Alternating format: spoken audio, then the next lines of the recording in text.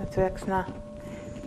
That's great. So I'd just like to start with a short announcement. We have just noticed that actually on the schedule it's not clearly written that at 2 o'clock there will be every day a guided meditation. And because we are now, on the second full day of the retreat, we think, it's now time that everybody comes, at least, for all of the session with instruction, which is like at 8:15 in the morning is a Dharma reflection, and then at 2 p.m. is a guided meditation. I have edited now with, up at the schedule out there, and in the evening at 7:15 is always like a talk or a Q&A. So that's the 3 instruction sessions per day, and we would really like you to be there for that, and as much as you can for everything else, because we had now like a bit more than 2 days to take it a bit easy. Yeah. And up in the ante now. Relatively easy, let's say. Just getting up at being at breakfast for 7. For us, 6 o'clock is a nice late start. So yeah, and because there hadn't been everybody here at 2, I would like to repeat one more time about the masking. When you need to drink or blow your nose or so, to make sure you put on your mask really as quick as you can and not kind of linger without, because there is some of us who has had a lot of losses, now in this pandemic, and for some it's nothing much has happened. So there's such a wide spectrum of relationship with what's going on, and we'd like to make a safe space so that everybody can really relax and feel part of this group.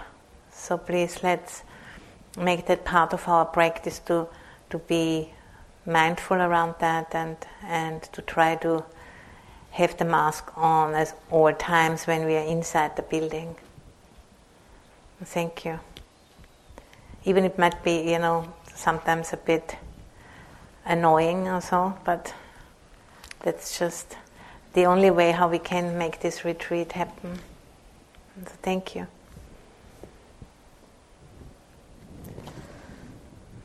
So we're going to be chanting the 13 Arahant Bhikkhunis chant again tonight, and you're welcome to read along in Pali or in English. And it's this invocation. It says at the end of each little stanza, it says, "May the power of her qualities always be a blessing to us." And I always like to think of that us as, that us can be as big as you like. So I like to include all beings in the us.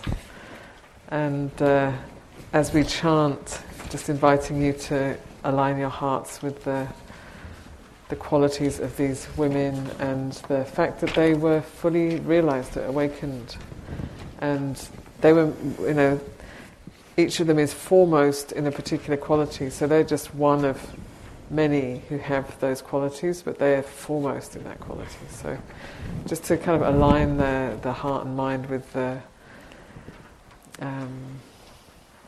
where the kind of abundance of awakened women who were around in the Buddha's time. They say that there's a number of times it's mentioned 500 enlightened women here and 500 there, and so it was a lot. And these days we don't have the Buddha in person, so we're a little bit more hard work for us, but let's keep going anyway.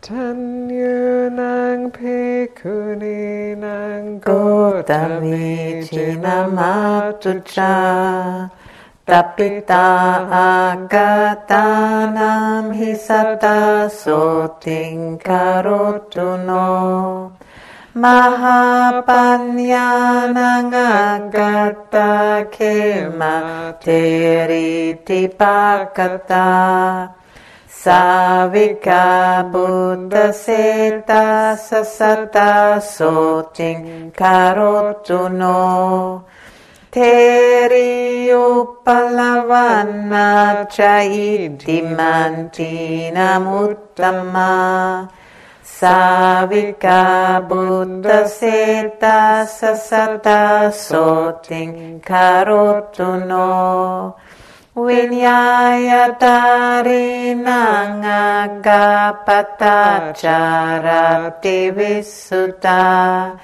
Tapita Agatanam Hisata Soting Karotu no Dhammakati Kanang Pavara Dhammadina Dinamika Tapita Agatanam Hisata Soting Karotu no Chayikanang Bhikkhuninang Nanda Teriti Namasa Angatana Tita Ahusata Soting Karotu no Aratta Viryanang Agasona Teriti Namika Tapita Tatanam Hisada Soting Karotu no Dibbacaku Kang Agasakula Iti Visuta Visudanayana Sapisata Soting Karotu no Kuntala Kesi Bhikkhuni Kippa Binyana Muttama Tapita Yevatanam Hisata Soting Karotu no Teri Pada Kapilani Bubbachati Namanusari Tasang Yeva Bhikkhuninang Sada Soting Karotu no Teri Tubada Kachana Mahabinyanam Uttama Chinena Sukhatukang Sasata Soting Karotu no Lukachivaratarinang Akakisapikotami Tapita Agatanam Hisata Soting Karotu no Sikalamata Bhikkhuni Saddha Muttanam Uttama Karotu no Mahasanti Arogyancha Sukhang Saddha Anya Bhikkhuniyo Sabbanana Gunatara Bahu Palentu no Sabapaya Sokaroga Disambhava Sotapana Dayo Sekha Saddha Panya Siladika Bhagaso Kilesa Tahana Saddha Soting Karotu no.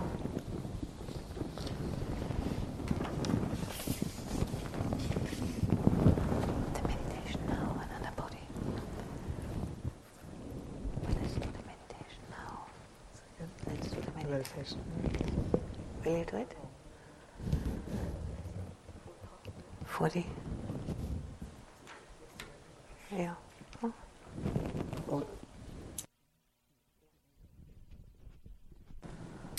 Okay, so we're going to sit for 35 minutes and then Ayya Santacitta will offer some Dhamma reflection.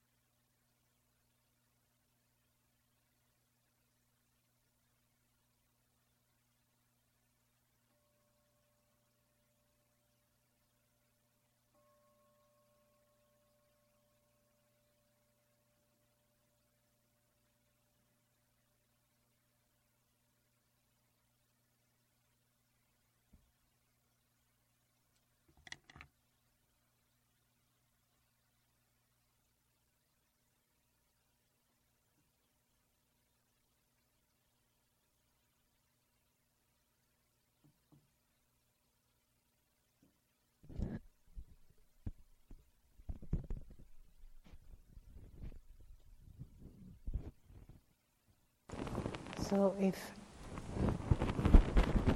if you would like to stretch your legs or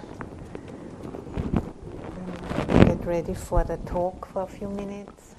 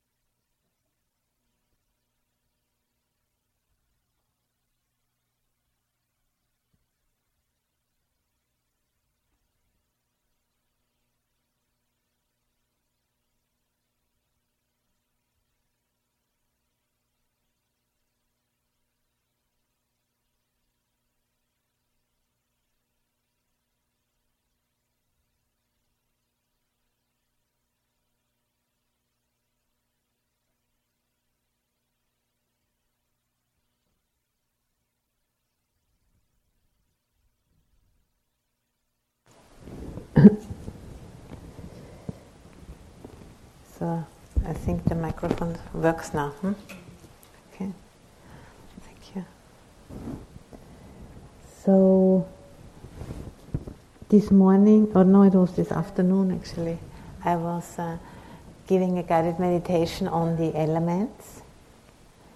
And this guided meditation on the elements brings home to us the concept of anatta, or a not self, or also emptiness. And as we can experience directly in that guided meditation, it's not a nothingness, this body, but this meditation just shows us there is no real permanent separate entity which we can call a self, because the body is in constant exchange with the planet Earth, really, and through that with the whole universe. And we never cut the umbilical cord to the planet. And seeing that so clearly in the meditation, for me at least, it really opens up a wide vista of seeing this body and this existence in a very different way. And I think this shift, which we can start to get glimpses of, that's exactly the shift I think we all have to make as a species, really, in order to continue living here on this planet. By really living here in a way as if we would be this planet, because we are. And of course, it's not so easy to bring that down from the head into the whole being. And the meditation, different meditation tools are here, in order to work with our minds so that they become sensitized to more clearly understand.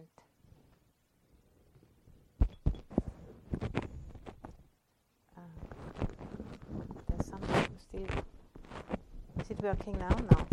It's again stopped working. Is it?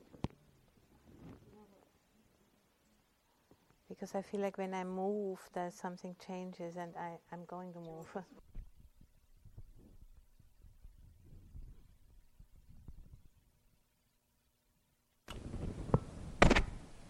Okay. So, that this body of ours is not a nothingness, because it truly does exist. I can see all of your bodies sitting there, and you can see us. So we do exist. But we exist in a different way than what we think we exist. And this meditation is designed, and actually all of the meditation, to strip away these emotional and cognitive filters which we tend to project onto our experience, and then we really experience what we think is there, what we expect to be there. So, for example, when we go into a room, like go to meet a certain person, for the first time, and then we see like certain things, the clothing and the the hairstyle and certain kind of body language and all kinds of things, and then we have very quickly we can have a very fixed idea about who that person is. So that's just an example how that process happened.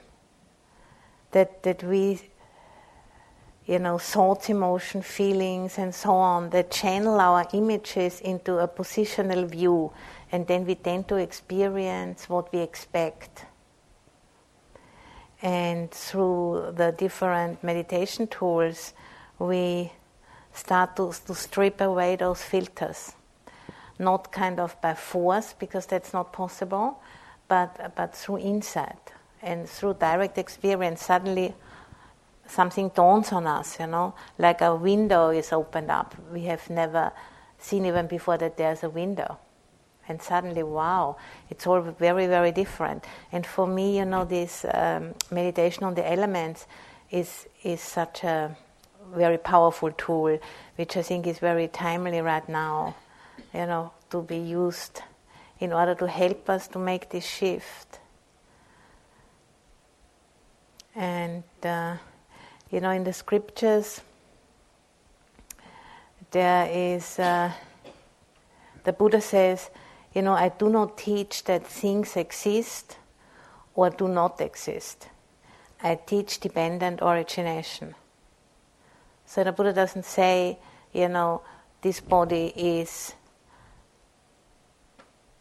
exists or this body doesn't exist, but through the tools of the meditation we start to understand this body exists, yes, but it exists in a very different way than what we usually think it does exist. And then we start to see, there's a dependent origination. It depends on so many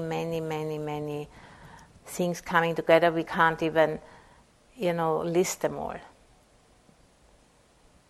And that insight, helps us to free the mind from these filters and open ever more up to start to understand that this body is really empty of a self, empty of a permanent self.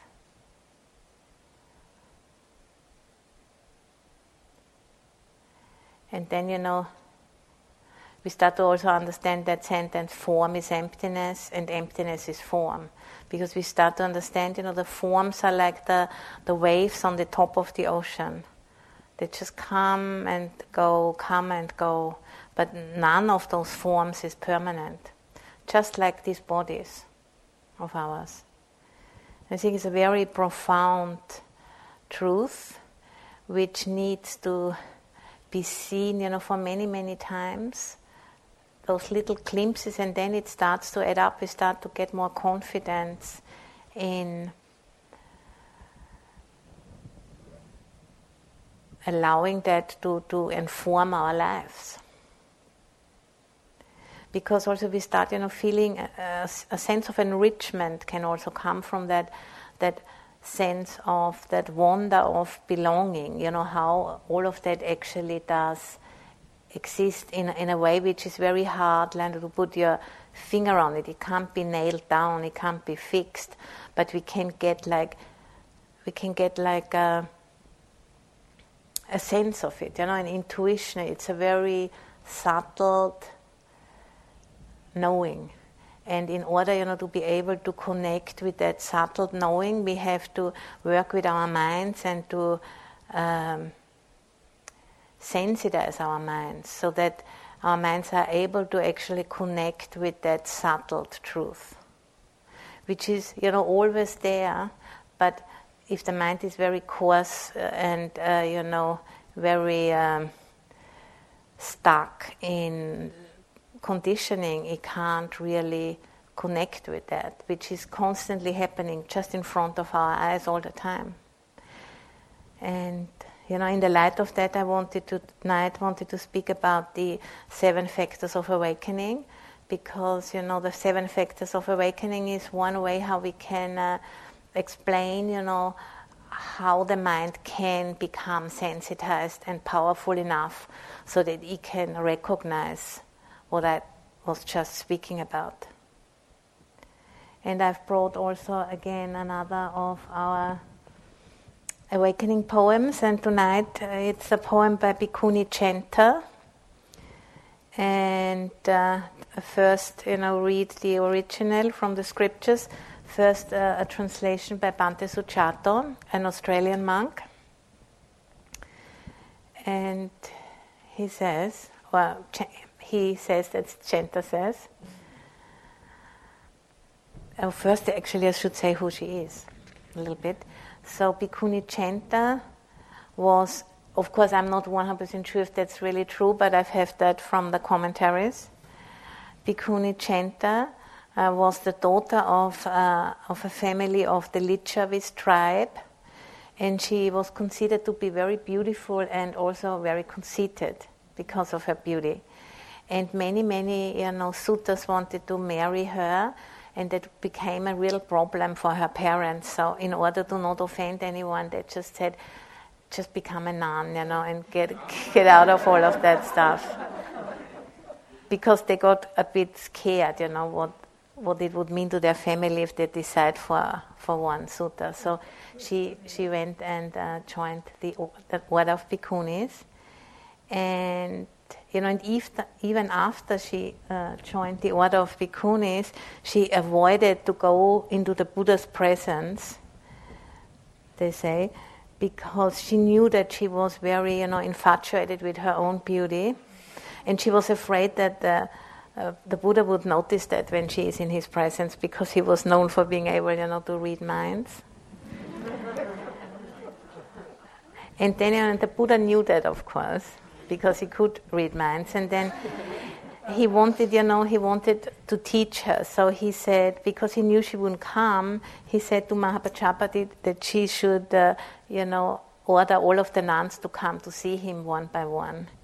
And then when it was Chenta's turn, she sent somebody else, because she didn't want to go.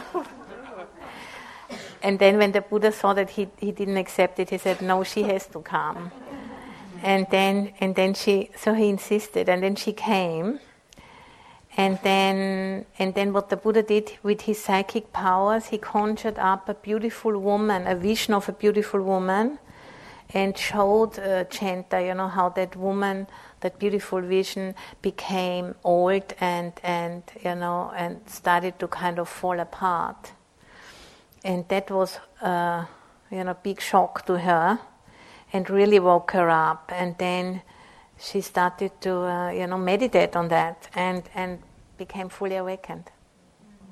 So the Buddha, that was the great skill of the Buddha. He knew exactly, what to apply in order to wake someone up.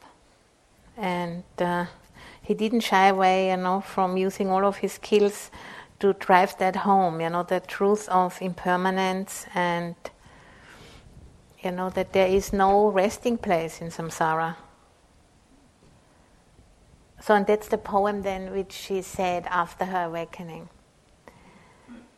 So first, Bhante Suchato, Chenta. Of the 7 awakening factors, the path for attaining extinguishment, I have developed them all, just as the Buddha taught. For I have seen the Blessed One, and this bag of bones is my last. Transmigration through births is finished. Now there will be no more future lives. That is how these verses were recited by the senior nun Chenta. And then a second one by Ayya Soma, who is an Italian bhikkhuni. Verses of the elder Chenta. These 7 factors of enlightenment are the path for attaining nirvana. I have developed all of them as taught by the Buddha. I have seen the magnificent one. This is my last body. Destroyed is rebirth in samsara. Now there is no coming back to any state of being. Thus Chanter the elder spoke these verses.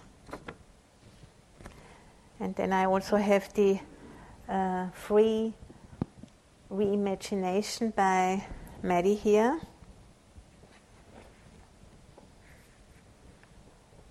That's not a literal translation, but a different approach. And it goes like this. Chanter, conqueror. I was forever getting lost until one day the Buddha told me, to walk this path you will need 7 friends.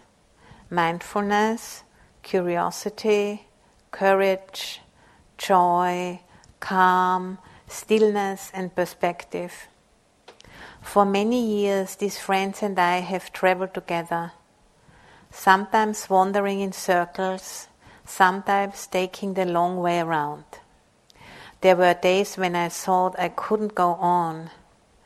There were days when I thought I was finally beaten. It's scary to give all of yourself to just one thing. What if you don't make it? Oh my heart, you don't have to go it alone. Train yourself to train just a little more gently.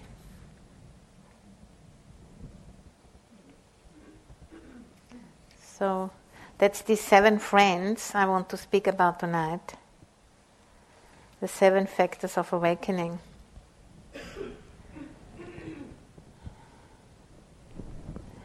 And there's also a quote in the Anguttara Nikaya which I want to follow up with, which puts the 7 factors of awakening, very much into the center of our practice. And it goes like this. Whosoever is emancipated from the world does so by removing the 5 hindrances, firmly establishing the mind in the 4 establishments of mindfulness, and cultivating the 7 factors of awakening. So removing the hindrances, and the 5 hindrances are greed, that is sensual desire, correct, anger, sloth and torpor, restlessness and worry, and doubt. So those 5 hindrances, they're going to get temporarily removed if we still the mind. And then, applying the mind to the 4 establishments of mindfulness, the 4 satipatthana. And through that, we are cultivating the 7 factors of awakening, which then, sensitize and strengthen the mind to the degree so that we can see ever more clearly.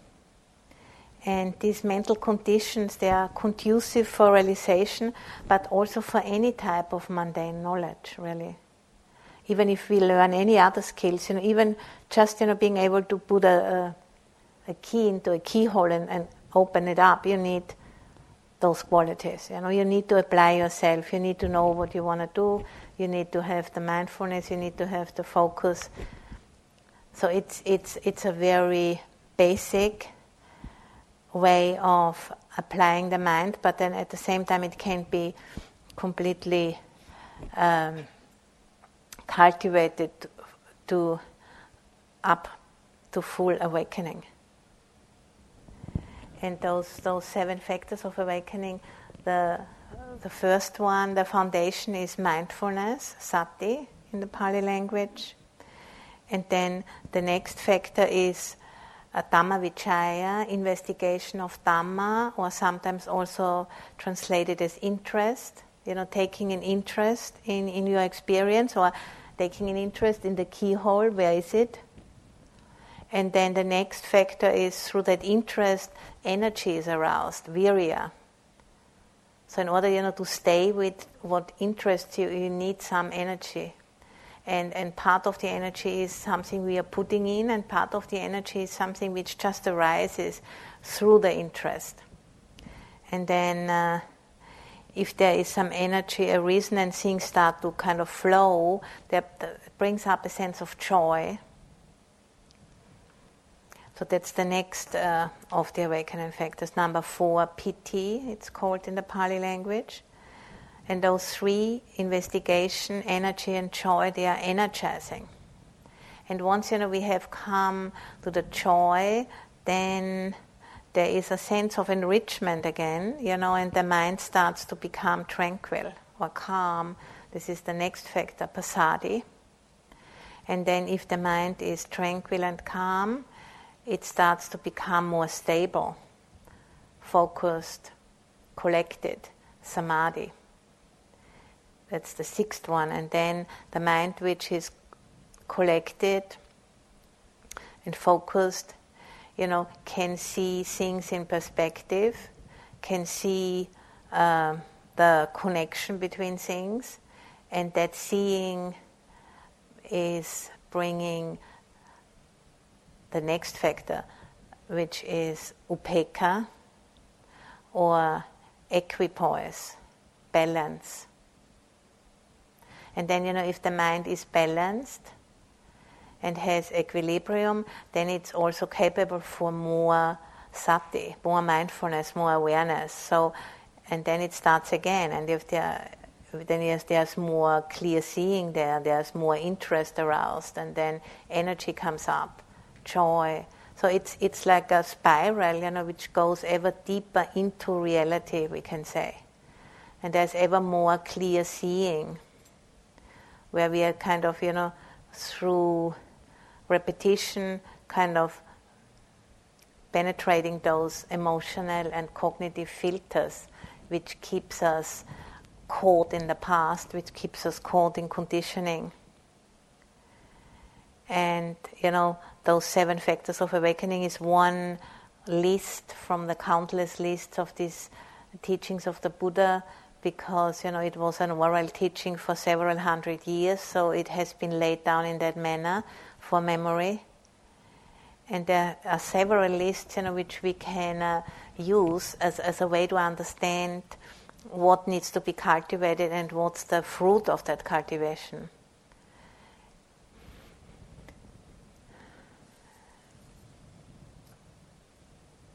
And how does it come about? It comes about through applying the mind in these 4 foundations of mindfulness, or 4 establishments of mindfulness is a more correct translation.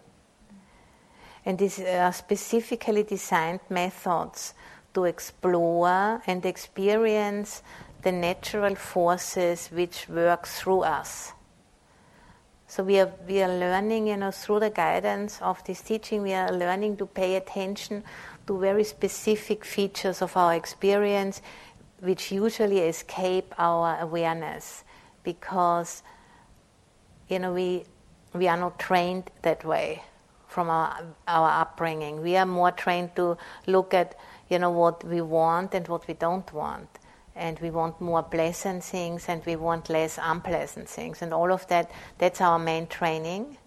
But once, we are starting to apply ourselves to this teaching, then that has to shift, And one of the most radical things in the practice is to take apart that pleasant things are good and unpleasant things are bad. That is one very powerful, kind of pairs, which we just, out of social preference and out of social conditioning, that is just very deeply ingrained in us. And I think we can all see that in the meditation, if there is some unpleasant feeling in the body, unpleasant energy, experiences, we tend to split them off, into the mind, and then we go into thinking. Because somehow we feel not okay with unpleasant feeling. Because there's somehow a certain amount of thinking there is something wrong. And sometimes it can be, if we have some kind of, an appendix burst or something, certainly something, we need to do something about that, but it's not always like that. So it's worth, to sometimes really stay with it and allow that openness to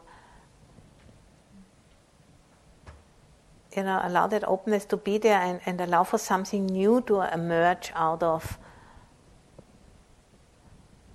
that. But if we are caught in these old conditioned ways of relating to it, then we just always want to kind of get rid of it.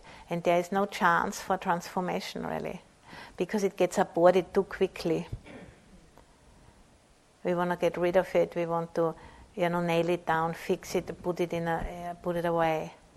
And that's these 7 factors of awakening. Training the mind in this way is helping us to be able to not interfere so quickly all the time, And just want to go a little bit through those 4 establishments of mindfulness. The first one is kaya, body. And today, when we did the elements meditation, it was a meditation out of that, the first establishment of mindfulness, body. And it's the somatic experience in the body, which we can, anytime we are remembering it, we can come back to it. And then the next one is feeling tones, Vedana. This is the affective experience. So, for example, I'm sitting here, and first establishment of mindfulness, I can feel my body, sitting here on the cushion,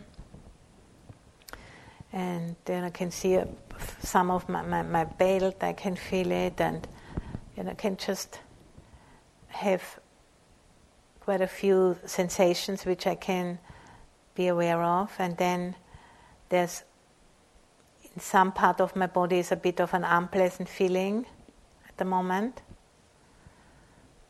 and I can know that, and then I can make a decision if I need to do something about it or if I can just let it be there. And then the next establishment is the mind. This is the cognitive experience. So there can be, the mind with greed, or a mind with desire, a mind with aversion or without aversion, and a mind which is deluded and distracted. I can know that if I turn my awareness towards it. And then the 4th establishment of mindfulness is the contemplation of dharmas, or mind objects, and that relates all of the previous 3 to conditionality, that we start to understand that they are all conditioned. And all of those experiences in the first 3 establishments of mindfulness, they all are impermanent, they all are unsatisfactory, or dukkha, how it's said in the Pali language, and they all are empty of a self, or not self, they are anatta. And, if we bring the mind again and again, back to these direct experiences, lifting the mind out from the patterns of just like adding commentary onto our experience and coming back to the direct experience, then that trains the mind, and what gets trained, it's exactly those 7 factors of awakening which getting more and more powerful, and through that, those becoming more and more powerful, the mind gets more and more sensitized to reality, because it's capable, of discerning. And through the training of those 7 factors of enlightenment, that capacity for discernment becomes ever stronger. And it's not, not only like an intellectual kind of discernment, but also like an intuitive kind of discernment.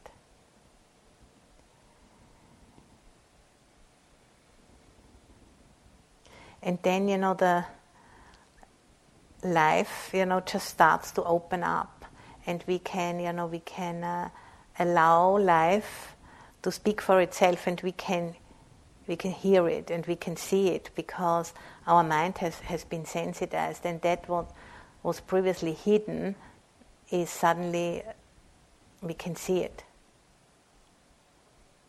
Because it was always hidden in plain sight. There is no secrets, it's just, it depends on the quality of the mind, on the capacities of the mind.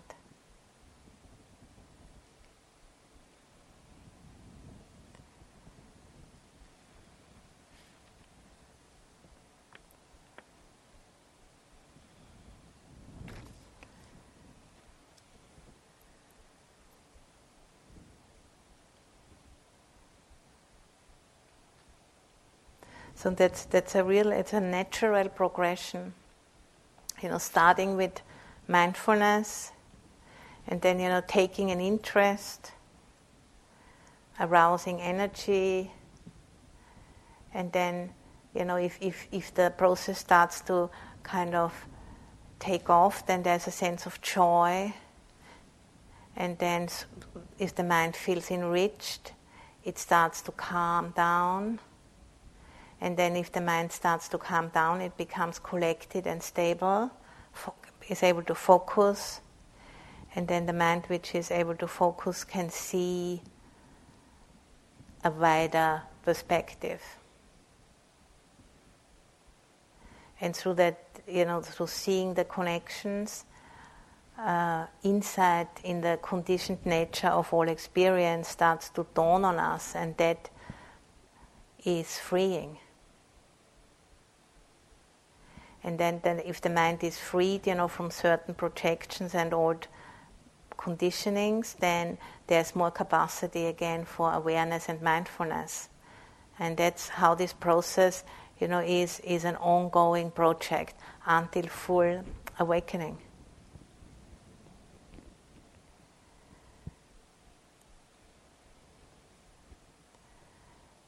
And then, the way things are starts to dawn on us, so to say, through the mind being more and more able to see clearly. And then, if we go home, let's say after this retreat, we go home hopefully with less filters.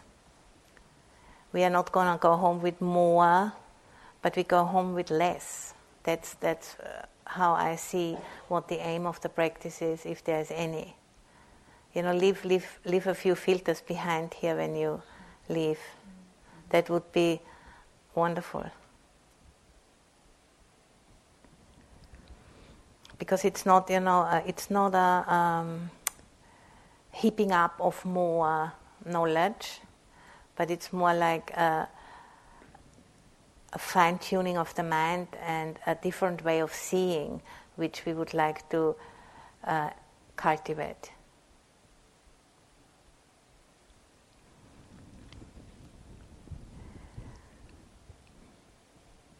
So I'm going to read that quote one more time from the Anguttara Nikaya.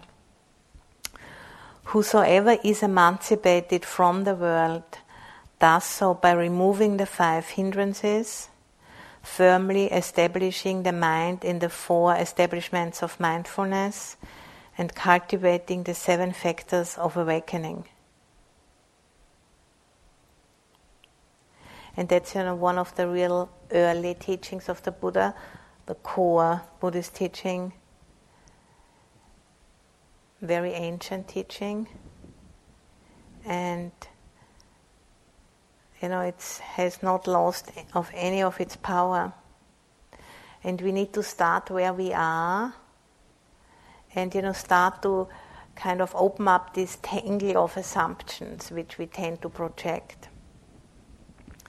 And through that, we start to liberate the mind. Like if you've walked with shoes which are too tight, for a whole afternoon through town, and then you come home and you take off the shoe and it's that kind of a feeling. Like liberating the mind from a very tight kind of prison. And simply by paying attention to particular features of our experience which we normally don't pay attention to if we don't have the the guidance. And the paying attention happens in those 4 establishments of mindfulness: body, feeling tones, mind states, and dharmas. And that paying attention to what's really happening, not what we are thinking that is happening, that's what is liberating. And at the same time, through this paying attention, the mind becomes more powerful and sensitized.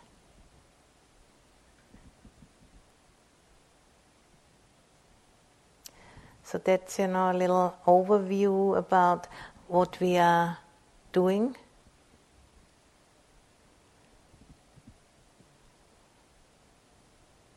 And, and really understanding that the dukkha, the unsatisfactoriness, is not like an innate part of anything, but it's a result of our expectations. Because if we have certain expectations which cannot be fulfilled, because that's not how the world works, then we'll always end up with a sense of disappointment, a sense of loss, a sense of something is not working. But then if we are trusting our minds to what's really happening, then that sense of dukkha becomes less and less.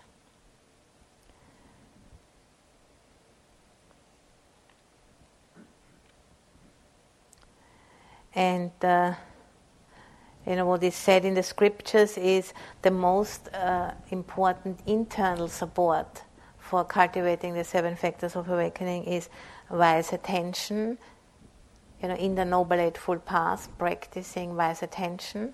And the most important external factor would be wise friends, to stay with people who are also practicing, just as what we are doing now. So, and then, that kind of practice opens up new perspectives. And, and let's go, leave behind old way of seeing things. And, to come back one more time to what we did this afternoon, the meditation on the elements, that's such an experience where suddenly, wow, I never looked at my body in this way, and suddenly here it is. There's many more things we can see.